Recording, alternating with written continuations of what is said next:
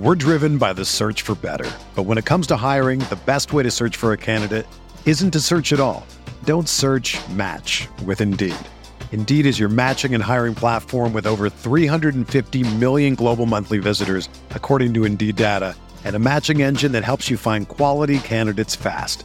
Ditch the busy work. Use Indeed for scheduling, screening, and messaging so you can connect with candidates faster.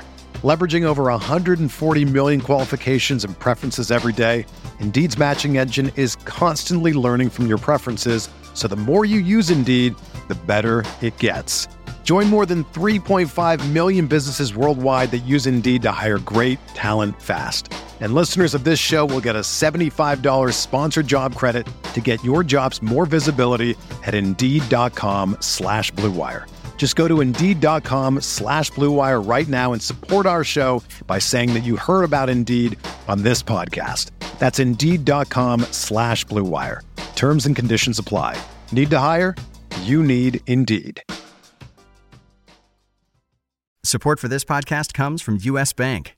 When it's time for a new credit card, the best ones do way more than just buy stuff.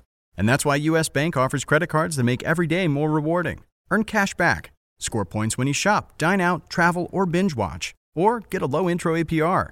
U.S. Bank credit cards were designed to fit your lifestyle. So make every day more rewarding and check out usbank.com/credit card. U.S. Bank credit cards are issued by U.S. Bank National Association ND. Some restrictions may apply. Member FDIC.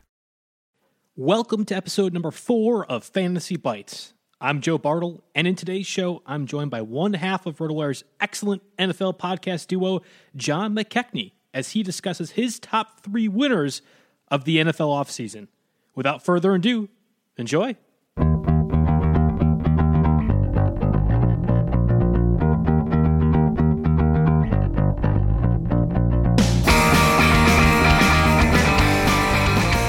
Number 3. Okay.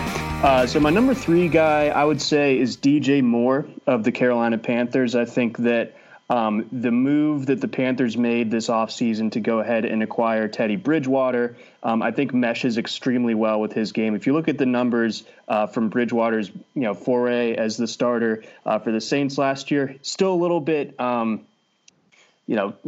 super willing to push the ball super deep down the field. And, with that, DJ Moore kind of tends to run shorter routes within that Carolina offense. And I think that also you talk about the other weapons on Carolina, more vertical threats, whether it's Curtis Samuel or the recently acquired Robbie Anderson. So I think DJ Moore just kind of profiles as a guy who is going to continue to be a target monster for the Panthers. I think that things are really trending up for him. I know he had a good season last year with Kyle Allen back there. I think it's going to be even better for him this year. He's really going to be that true number 1 target for Teddy Bridgewater in this offense. And then there's also the element of, Joe Brady coming over after conducting or bringing LSU out of the dark ages offensively and making them the most explosive offense basically in college football history. So if he can work his magic with that as well and make this passing game even better from like a schematic standpoint, I think that all of this points to DJ Moore having a huge season. Well, it's interesting you bring up Brady, obviously in the context of a new offense for the Panthers. I mean, Moore was fantastic even last season, 87 receptions, nearly 1,200 receiving yards, only 4 touchdowns, which I think might have been a bit of a detriment for some people who drafted him higher in fantasy. But by all measures, he was a pretty darn good receiver.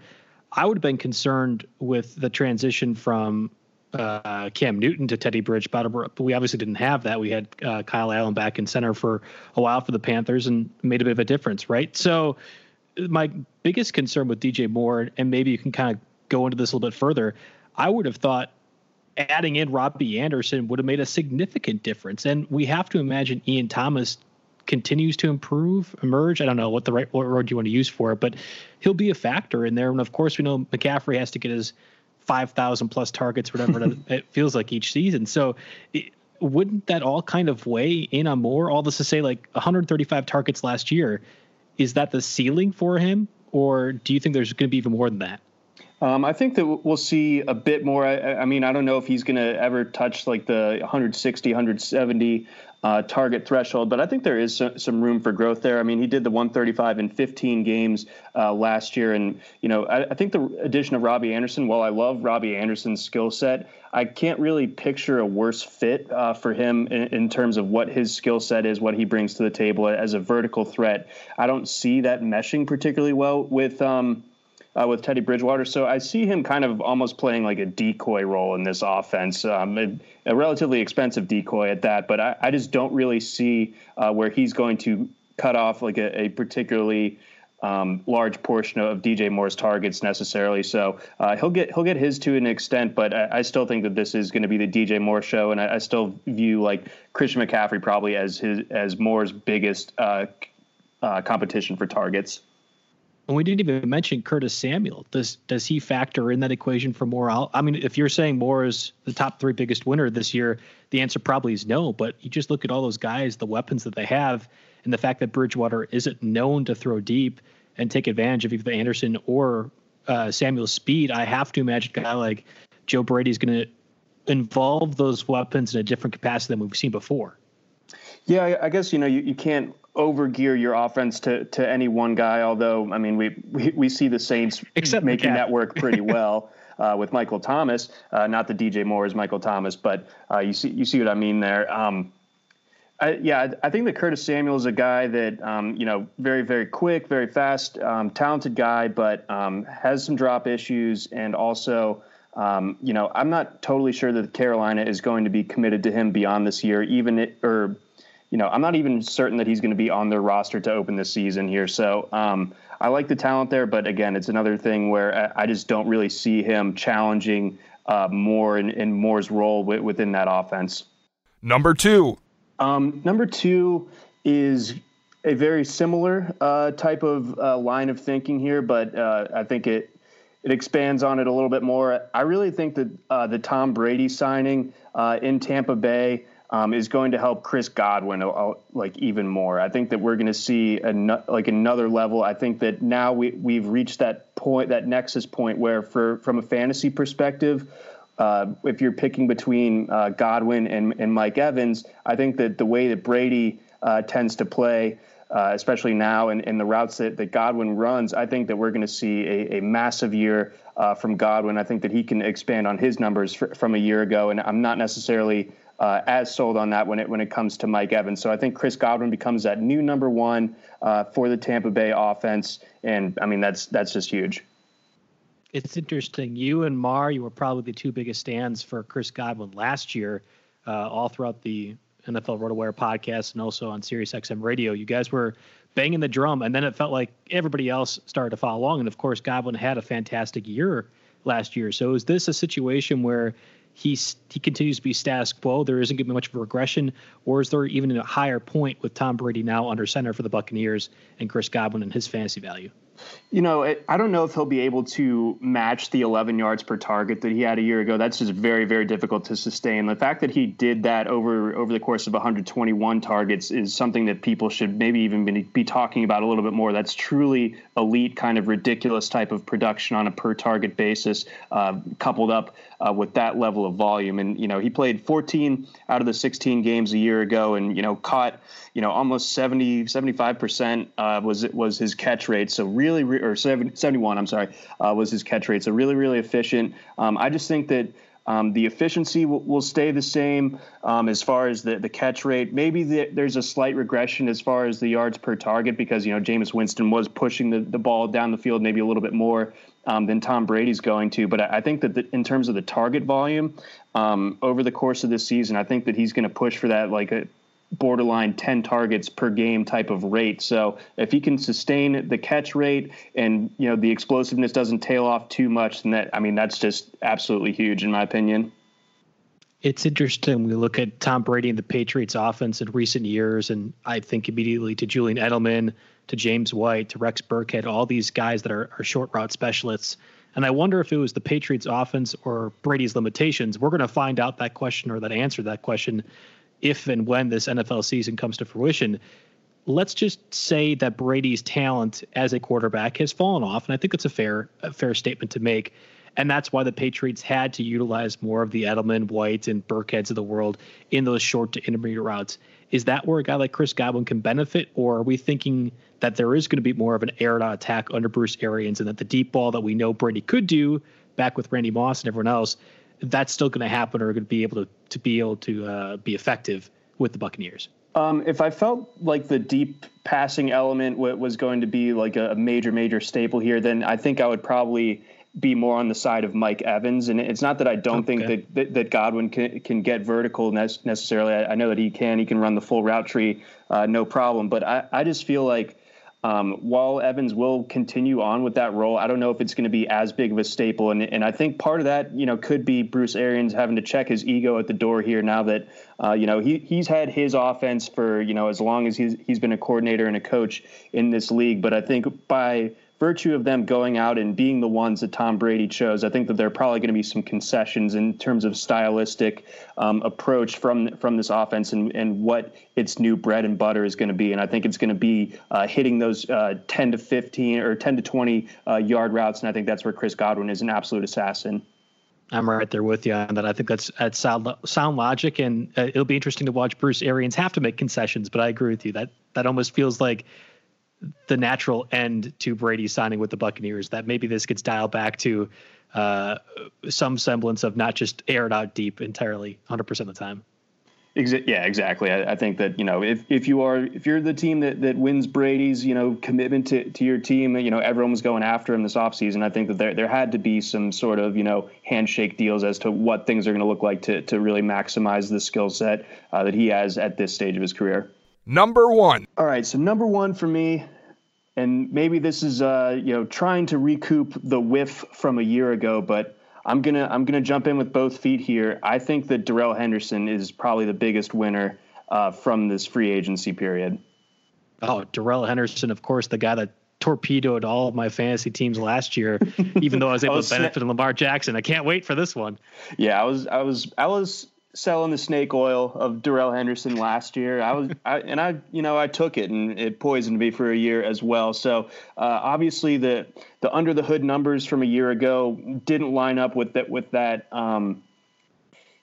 with where he was getting drafted. I mean, outside of your Josh Jacobs and your David Montgomerys, we saw a ridiculous ADP for Darrell Henderson. He was creeping, I feel like, into the 5th round at certain points of draft season. Then I think maybe things cooled down a little bit closer towards the start of the season when it looked like Gurley was going to be good to go and everything. But overall, if you had a Henderson-heavy portfolio a year ago, some of those teams, you definitely had to work your way around it.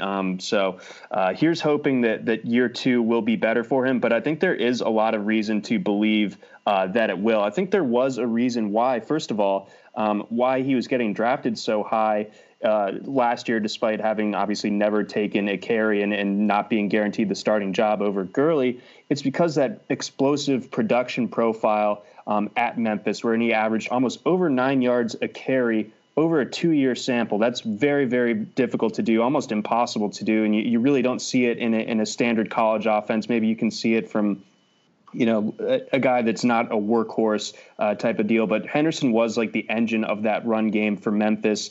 And I think that there's just reason to believe that explosiveness that he showed in that production profile, I wish that the workout numbers backed it up a little bit better than they actually ended up doing so at the Combine in 2019. But I still think that all of that is there in front of him. I think his best football is in front of him. I'm not particularly intimidated by Malcolm Brown. I think that Henderson has that 3-down skill set where he's a pretty natural pass catcher, even if the volume wasn't super, super high. At Memphis, he was efficient with the looks that he got, and he looked pretty natural doing it. So I think that there's reason to believe that he has what it takes if he does end up earning the role to really be that big winner from this free agency period.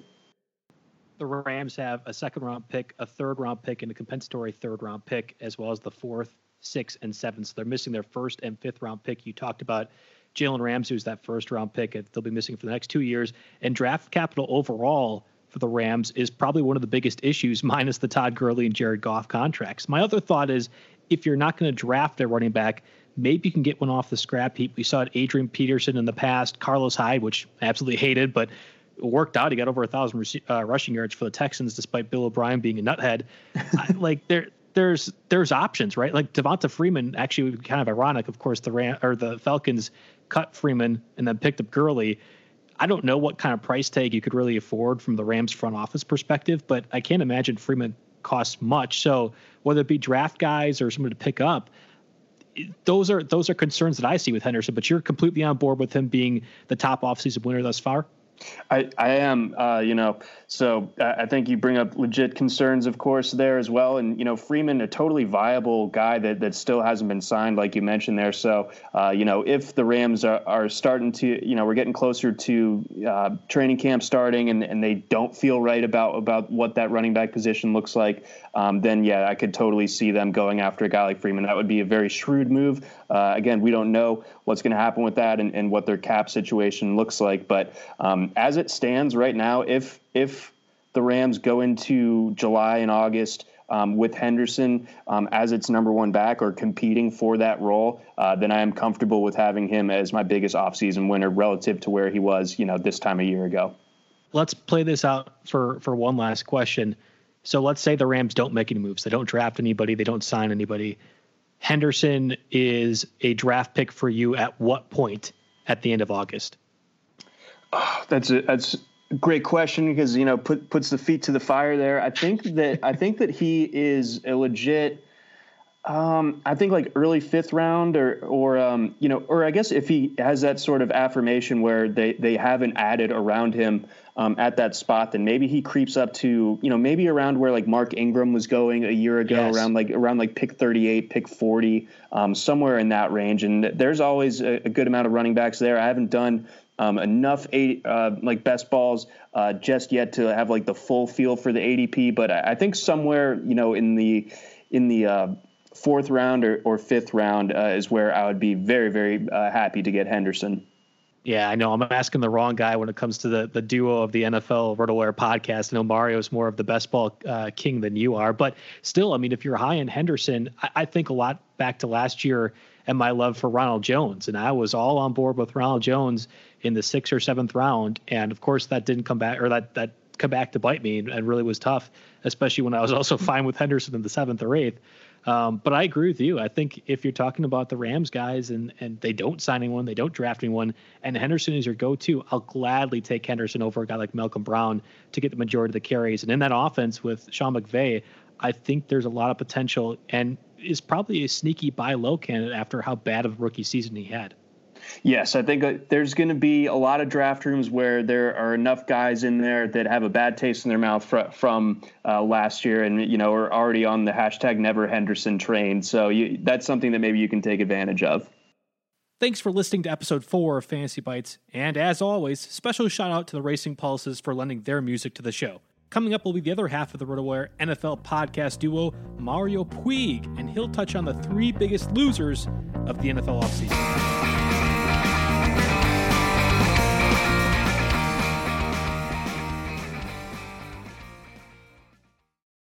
Everyone is talking about magnesium. It's all you hear about. But why? What do we know about magnesium? Well, magnesium is the number one mineral that 75% of Americans are deficient in. If you are a woman over 35, magnesium will help you rediscover balance, energy, and vitality. Magnesium supports more than 300 enzymatic reactions in your body, including those involved in hormonal balance. From functional medicine doctors to mental well-being and female hormone experts, we all know that magnesium is the one mineral to improve all aspects of well-being and health. But which one? Magnesium Breakthrough from Bioptimizers, the trusted choice recommended by leading experts with 7 best-absorbed forms of magnesium to ensure your body receives the support it needs for overall well-being. Go to bioptimizers.com/balance today and use code BALANCE10 for 10% off. Support your journey to wellness at bioptimizers.com/balance. Magnesium Breakthrough from Bioptimizers, your foundation to optimal health and vitality.